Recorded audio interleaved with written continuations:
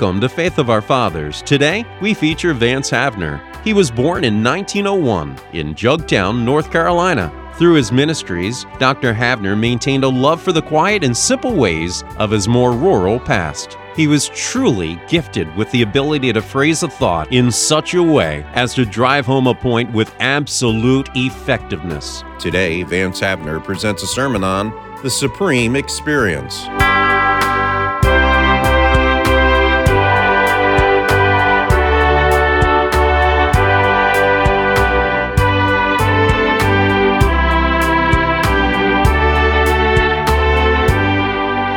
I want to read part of an autobiographical chapter out of Paul's life in 2 Corinthians 12.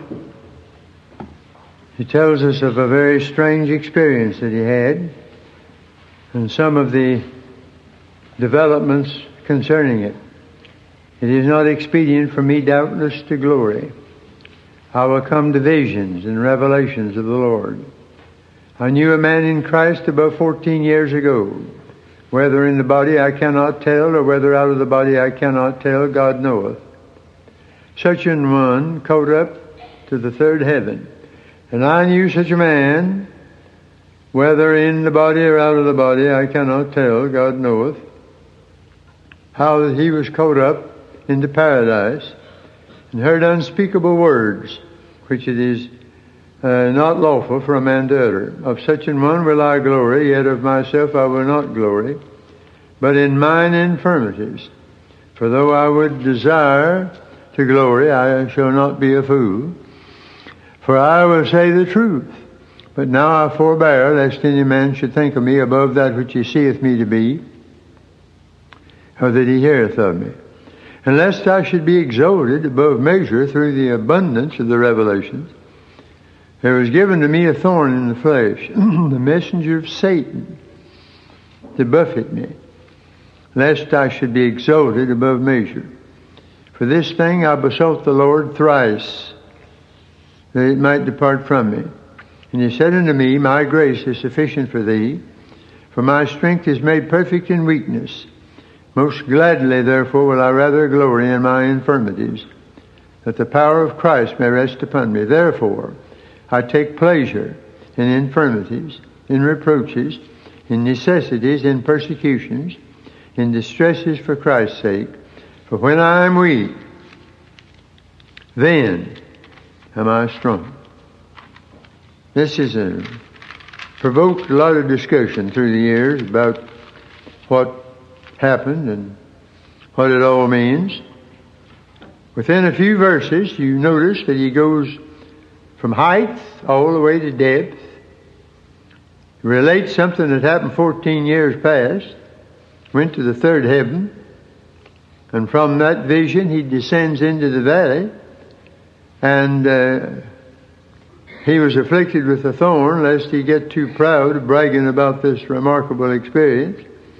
Sought deliverance, which was not granted. God didn't give him subtraction, God gave him addition. Gave him more grace, but didn't take away the thorn. Paul could heal other people, but wasn't healed himself, which is another very strange development here. And he rises to glory in God's strength, made perfect in weakness. And when that happens, why, neither height nor depth nor any other dimension matters. It ought to settle forever what is the Christian's greatest experience. Well, it's not a trip to the third heaven, whatever that may mean for us. What did he hear? I don't know. He didn't know. If he couldn't tell about it, how do you expect me to tell you? Was it of the body or the spirit? He didn't know. And where he is third heaven, I don't know. All of that's beside the point. It was a supernatural experience. Let's let it go at that. Today we like visions and raptures and sensational experiences. From childhood, we're always trying to get into some kind of a third heaven. When I was a small boy, I read that companion to Alice in Wonderland, Through the Looking Glass. Oh, that was an interesting thing. She got through on the other side of the looking glass, and I actually climbed up on an old dresser in our house and Wondered if there's anywhere in the world I could get on the other side of that looking glass, see what kind of a world there was over there. Kids are like that. Some years ago in the papers, very incidental little incident, but I haven't forgotten it. A little kid, Dickie Bonham, took a notion he wanted to fly. He'd been listening to some of these characters on TV flying around, and he got hold of a sheet somewhere and wrapped it around him, jumped out the window. He died, ultimately. And in the hospital, the little fellow said, I almost did fly. And I said, that's typical of a lot of folks who want to do something that can't be done. And the theater goer today, if they find a decent one even to go to, which is becoming increasingly rare, is looking sometimes for an escape from reality. And if he can get in that place in another kind of world, it helps, he thinks, a little. Get out of this one. The poet, when he writes poetry, is trying to find in the beauty of it an escape. All trying to get to some kind of a third heaven. They do it on drug trips. And then on the better side of that, Disney World is, and I love to go there because you get a kind of an escape from reality in a world of fantasy. It's very beautiful, very interesting. But in all these many other ways, we try to escape the humdrum monotony of things as they are in the daily living. God has granted to His children, once in a while, in certain cases, rare and rich experiences like Paul. I don't doubt them, not all of them. Some accounts I think are reliable, and others get bigger every time they tell them. And you have to take not only a grain, but a tablespoonful of salt with some of them. Visions that turn into nightmares, it seems to me. But it's dangerous going in for that sort of business. Somebody has said that our spiritual experiences can be impoverished by too many spiritual experiences. And that's well said. And if it hadn't been, there wouldn't have been any, if there hadn't been the third heaven, he wouldn't have had that thorn in the flesh. Because he was getting proud about that thing, and I imagine getting to where he had developed up quite a story about it, wanting to relate it. And so the Lord brought him down a few pegs on that matter, lest he be exalted above measure. So we have to watch these things. It wouldn't do for some of us to visit the third heaven. We'd get out posters and have it done in Technicolor and go around all over the country advertising my trip to third heaven. And well, today we're hearing this strange development of folks going to heaven, die and going to heaven, and they come back. They don't really die, and they tell us what they saw over there. One or two's gone to the other place and come back. I've not visited either place. Can't give you any information tonight about it. Maybe they did. I don't know. God forbid that I should pass judgment on it. But I find myself praying often this prayer that I never hear many people sing it. Look at it. I don't often ask folks to open up the hymn book in the middle of the sermon, but number 91, we're not going to sing it. I just want to call attention to two verses. And this is the way you feel sometimes about this. Spirit of God, descend upon my heart. Verse 2, I ask no dream, no prophet ecstasies, no sudden rending of the veil of clay, no angel visitant, no opening skies, but take the dimness of my soul away. Ah, now whoever wrote that was talking business. And then the fourth line, teach me to feel that thou art always nigh. Teach me the struggles of the soul to bear, to check the rising doubt, the rebel side, and teach me the patience of unanswered prayer. You ever had any of that? That man's telling the truth. Have you ever bothered about that prayer that you didn't get any answer to? Wondered what in the world happened? Well, George Crowley's been along a long, wonderful road somewhere, I tell you, and I like the honesty and the absolute sincerity of that dear man, what he says here. Trips to the third heaven are tricky, and he wasn't seeking any of that. He wanted something better than that, some reality about why my prayer wasn't answered and so on. That's all right. Well, the main experience of a Christian is not even the other extreme that Paul went to. He didn't get, of course, a mighty deliverance. Paul sought a deliverance from that thorn in the flesh, and he didn't get it. Now, I mentioned to you here already how in Hebrews 11, half of that crowd marched over all obstacles, the heroes of faith. The other half were some of them even sawn asunder. And so it works both ways. We don't all have the same kind. But they all obtained a good report through faith. The Hebrew children said we're going to be true to God, whether we're delivered or whether we're not delivered. And you have both experience. Some have one kind, some the other. But although deliverance was not given Paul, he was enabled to out-travel and out-preach and out-write any man of all time in the fashion that he did it. And I call that pretty special, after all. Well, then if going the highest that you can go and sinking the lowest you can go, if that's not it, what is it? Well, it's a sort of a halfway station in there that covers both directions. He discovered what he already knew and didn't know, that all he needed was in Jesus Christ. He already had it, but the factual became actual. And that is the great need among us today. Not what we have, but what we know we have, because we've proven it. I've read of a dirt farmer who had a poor little old farm until one day that oil was discovered underneath. And he had it all the time, didn't know what he had, but he was too old, and his son came along and knew what he had and went after it. Now, we've got a lot of saints that live a whole life right over the riches of God and never come into the possession. Others find out what they've got in Christ Jesus, and they start digging for it, going after it, and they'll not be disappointed. They knew and they did something. How long are ye slack? We're asked over in Joshua to take this land. The promised land was theirs. It wasn't theirs. Did I tell you about that little church I heard of somewhere else? I'll not tell you what kind of a church it was, but poor Job's turkey, and they found oil underneath.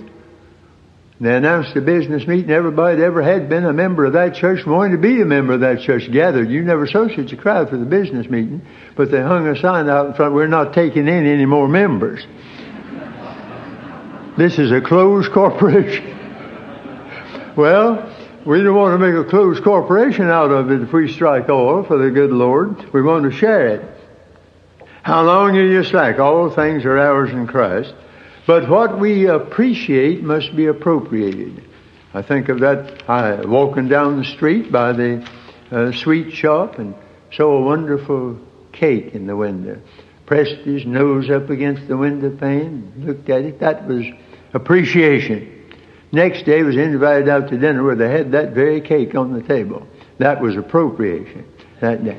Makes a lot of difference. There are 3 levels of Christian experience. The marvelous. Maybe you've had a marvelous experience. It gets out of the realm of the ordinary. They're rare, but sometimes they do.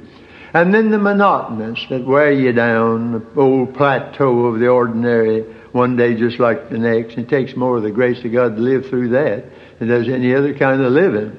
And then there are the mysterious things. And I mean by that when things just don't add up.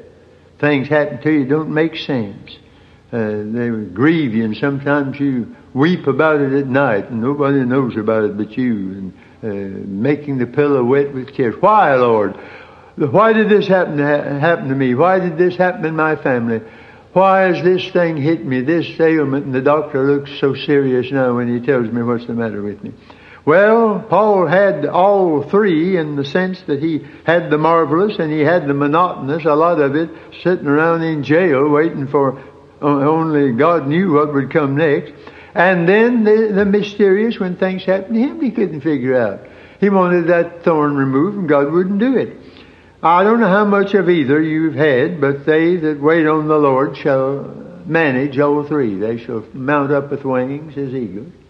They'll fly, and they'll run and not be weary, and walk and not faint. You know, when the first Model Ts and Model As came out, the old Fords, my, what a thing that was. Just had 2 gears, you know, high and low. And the high didn't get very high, and the low was mighty low. And then they brought in an intermediate. And I said, now that's more like Christian living. because we've got 3 gears in the Christian experience, and you've got them here in the Bible. So, have you found something in the Lord that you can fly high sometimes, and then you can run? And that's another kind of jogging that we ought to learn. They're not...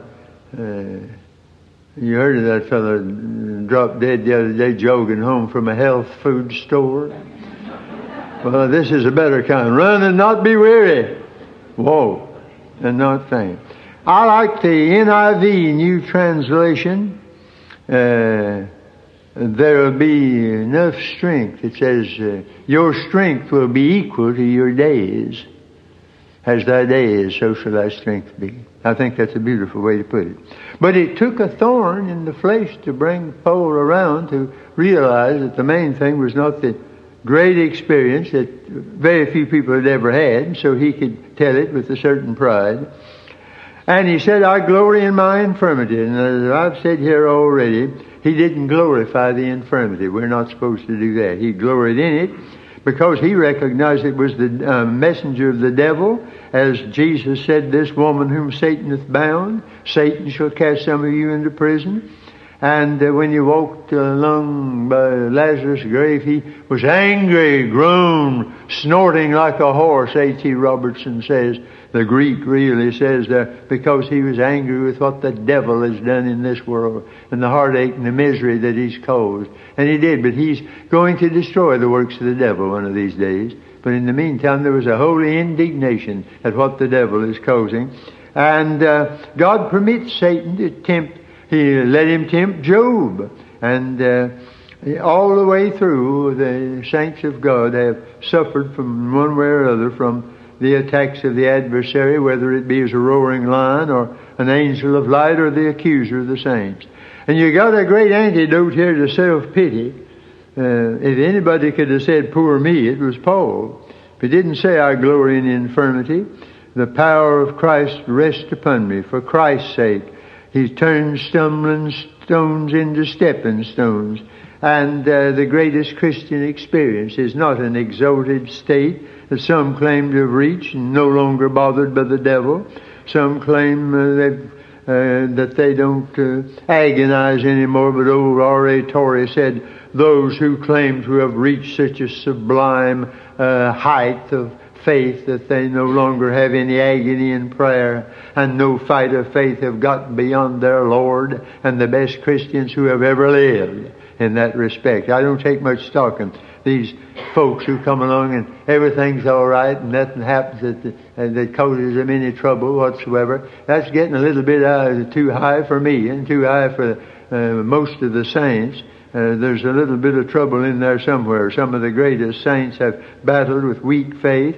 Doubt is not unbelief, as Halsby has told us. You can't help doubts coming along any more than you can help disease germs coming along. But you don't have to open the door and say, come in and make yourself at home.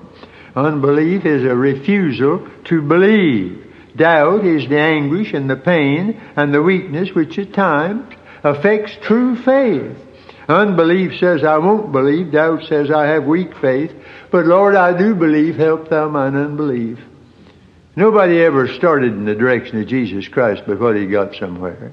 And old Alexander White wrote to a dear troubled woman, throw yourself in the general direction of Jesus Christ. I like that. And the father of this demonized boy, now he didn't know much about faith, but he believed that Jesus could do what needed to be done. And he said, Lord, I don't have much faith. Help me with what little I've got, Lord. But I have a little faith, and I'm going to vote for my faith and not for my unbelief. What are you voting for tonight? You've got both. Do you take your stand with your faith or the thing that you're shaky about? Jesus didn't send him away, and Jesus didn't send Thomas away. Thomas had missed one prayer meeting and was an infidel for a whole week. And he said, I've got to see the signs and the marks before I believe. Don't accept doubt as defeat. I don't have much faith, but I stand with it. And the Lord will understand. He does understand. So if you can't get up to third heaven, and if you're bothered with the fact that you don't have any of these mysterious experiences that you hear some people tell about, I wouldn't worry too much about it. I remember there was a time in my life when I sought most earnestly to get to some quiet, secluded spot, and I've been all over the land and elsewhere, and I alone up there in the Blue Ridge or in the Ozarks or out in the West or walking by the Sea of Galilee or on the Mount of Olives or down in the old church of Charleston, some favored spot. And I'd say, now if I can just get over there. And one day I was so anxious to work up some kind of an experience, I got out deep in the woods. And I thought if I can get out here and be still now, maybe I'll see something or feel something or hear something that'll elevate me above the ordinary. The only thing that happened, an old crow came along and lighted up in the tree and worried me to death, cawing at me all the time. I said, that's the devil. God doesn't want me to have this kind of thing. So my friend Pappy Reveal just laughed when I used to tell him about that. He said, you've been out crow hunting anymore. So I don't take too much stock in that anymore. There is a place for it. Jesus got away from everything once in a while. Come ye yourselves apart and rest a while. We don't get away from it enough today. And every opportunity you have to get quiet and away from the crowd's obnoxious strife today, you do it. But so many people today are so beset. Even missionaries crack up on the field or come home, and preachers are beset. Oh, so many of God's men are attacked, so besetting in one way or another. And some of them say, why can't I be like the great saints of the past? Well, which ones you talking about? They had trouble too. How about Moses, almost ready to quit? Poor old David down so low he had to look up to see bottom sometimes. My, if you want to read a fellow down in the dumps, read some of the Psalms. But God brought him through. And how about Jeremiah? Wilt thou be unto me as a lyre, and as waters that fail? Now that's pretty straight praying. And that's a strange thing. I know it says in the, as a brook whose waters fail, but that's the sense of it anyhow. And Paul said, I've been bothered about hearing from this place over here. Without were fightings, within were fears. And Elijah, after he stood on Carmel, that giant of God, then Jezebel got after him and scared him nearly to death. The man who could stand and threaten all heathenism let one mean woman drive him clear over there in the solitudes, and he got under that juniper tree. Said, Lord, all the good folks are gone but me, and I'm not feeling so well myself. We are weak, poor mortals. And the way out's not just by finding some strange experience sometime. There was old Jonah under another tree saying, Lord, let me die. So it goes. And the Spurgeon, one of the greatest preachers of all time, whether it was his gout that he had and they didn't know how to treat it those days, I don't know what, but he could get mighty, mighty low. Robert Murray McShane, who lived almost all his life, and it wasn't a long life, died at 37 after only 13 years in the ministry, and is known today as one of the greatest preachers of all time, but almost always in despondency. And Robertson of Brighton passed through such periods as that. And you say, but Jesus said, let not your heart be troubled. Yes. And the same Lord said, now is my soul troubled. And what shall I say? He said it. Of course, he was facing the greatest issue of all time. But he answered it like you'd better answer it when you're troubled and you don't know what to say. Now is my soul troubled. What ought I to do? Do what he did. What did he say next? Father, glorify thy name. That's the way out. And if you get in deep trouble, say, Lord, don't understand it, but out of this, help me to glorify thy name. And you don't need a trip to third heaven to take care of it, or a trip to heaven, or a visit to hell, and come back and tell about it. That won't do. Don't worry. We waste too much time on things that don't matter much anyhow. A lot of the saints spend so much good time just fighting something that doesn't matter much about it anyway. A bulldog can whip a skunk anytime, but it's not worth it. It rubs off. It'll rub off. I get mad at things sometimes in the old Adam, and I feel like saying something about it that I got no business in. I say, I'm not going to let that thing rub off on me now. Because it's just like a fellow going around swatting mosquitoes with a sledgehammer. That's not the thing to fight mosquitoes with. You'll bust out all the window panes on the place and the furniture and everything else. Go at it with something suited to go wear yourself out on ridiculous things like that. But as I make my way through, I have beside my bed where I sit first thing in the morning, God is able to make all grace abound toward you, so that always, having all sufficiency in all things, you may abound to every good work. I don't get up feeling like singing hallelujah every morning, just between you and me. I'd like you to think I'm a perfect saint, but I'm not. I get up feeling like the last rose of summer in a hailstorm some mornings. But I'm not going by that. I said, Lord, help me to be true to Thee, feel like it or not.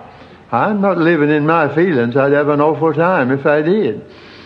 Always enough of everything you need to do all God wants you to do. Well, what more do you want?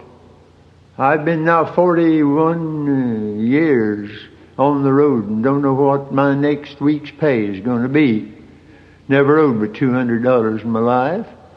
And God's taking care of me. If you can't trust God and God's people, you ought to be a preacher anyhow.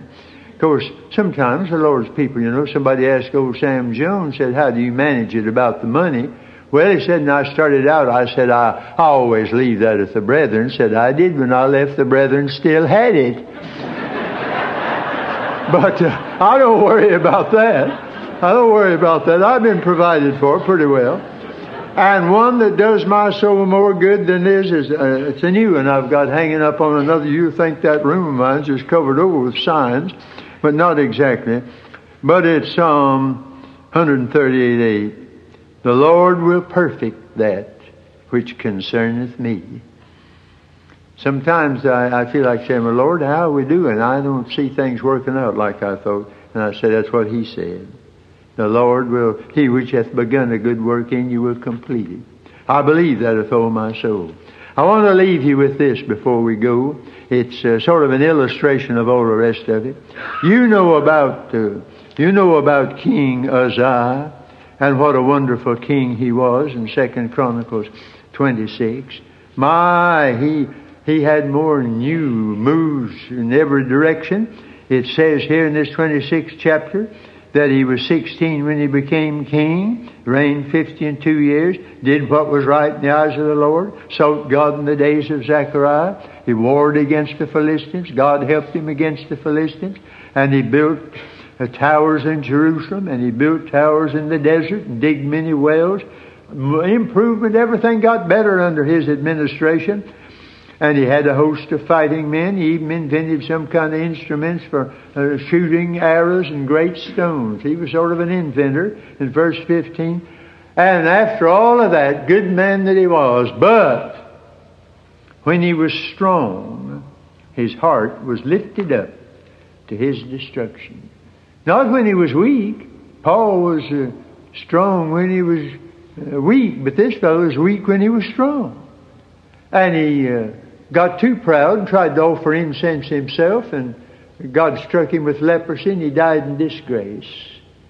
And the whole country said, my soul, if the good King Uzziah can go like that, what hope is there for the rest of us? We'll never make it. Look what he's done for the country. There's been improvement economically, militarily, and in every direction. And now he's a leprosy and died in disgrace.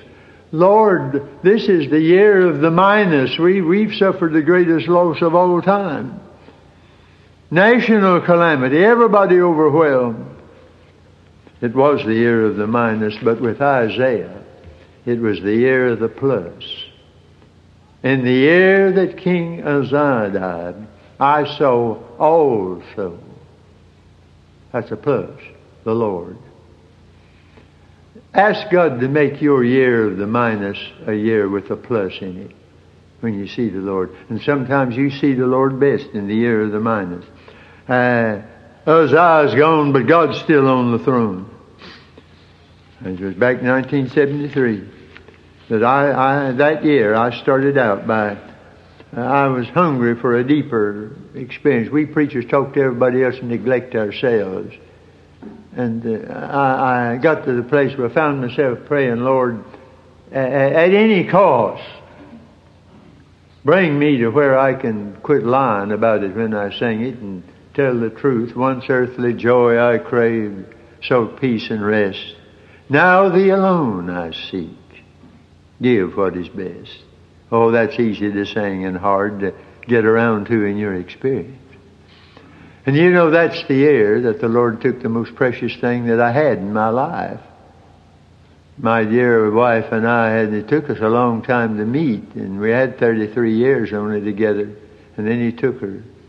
And I said, Lord, what does this mean? We'd had such a wonderful time the year before. Everything had just getting better and better. We had moved into a lovely apartment. We'd bought the first and a new car, and we'd had our trip over to Europe and Israel, and everything was great, and I was just looking forward to 73.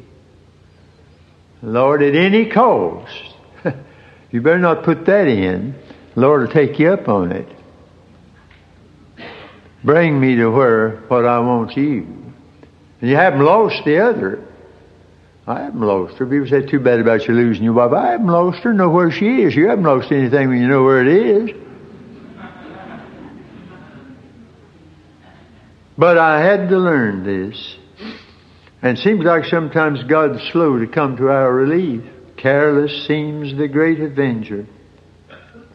You know, Walter Cronkite, one preacher used to say every time he goes off saying, and that's the way it is. Said, I always say, no, Walter, that's just the way it looks. And that's right.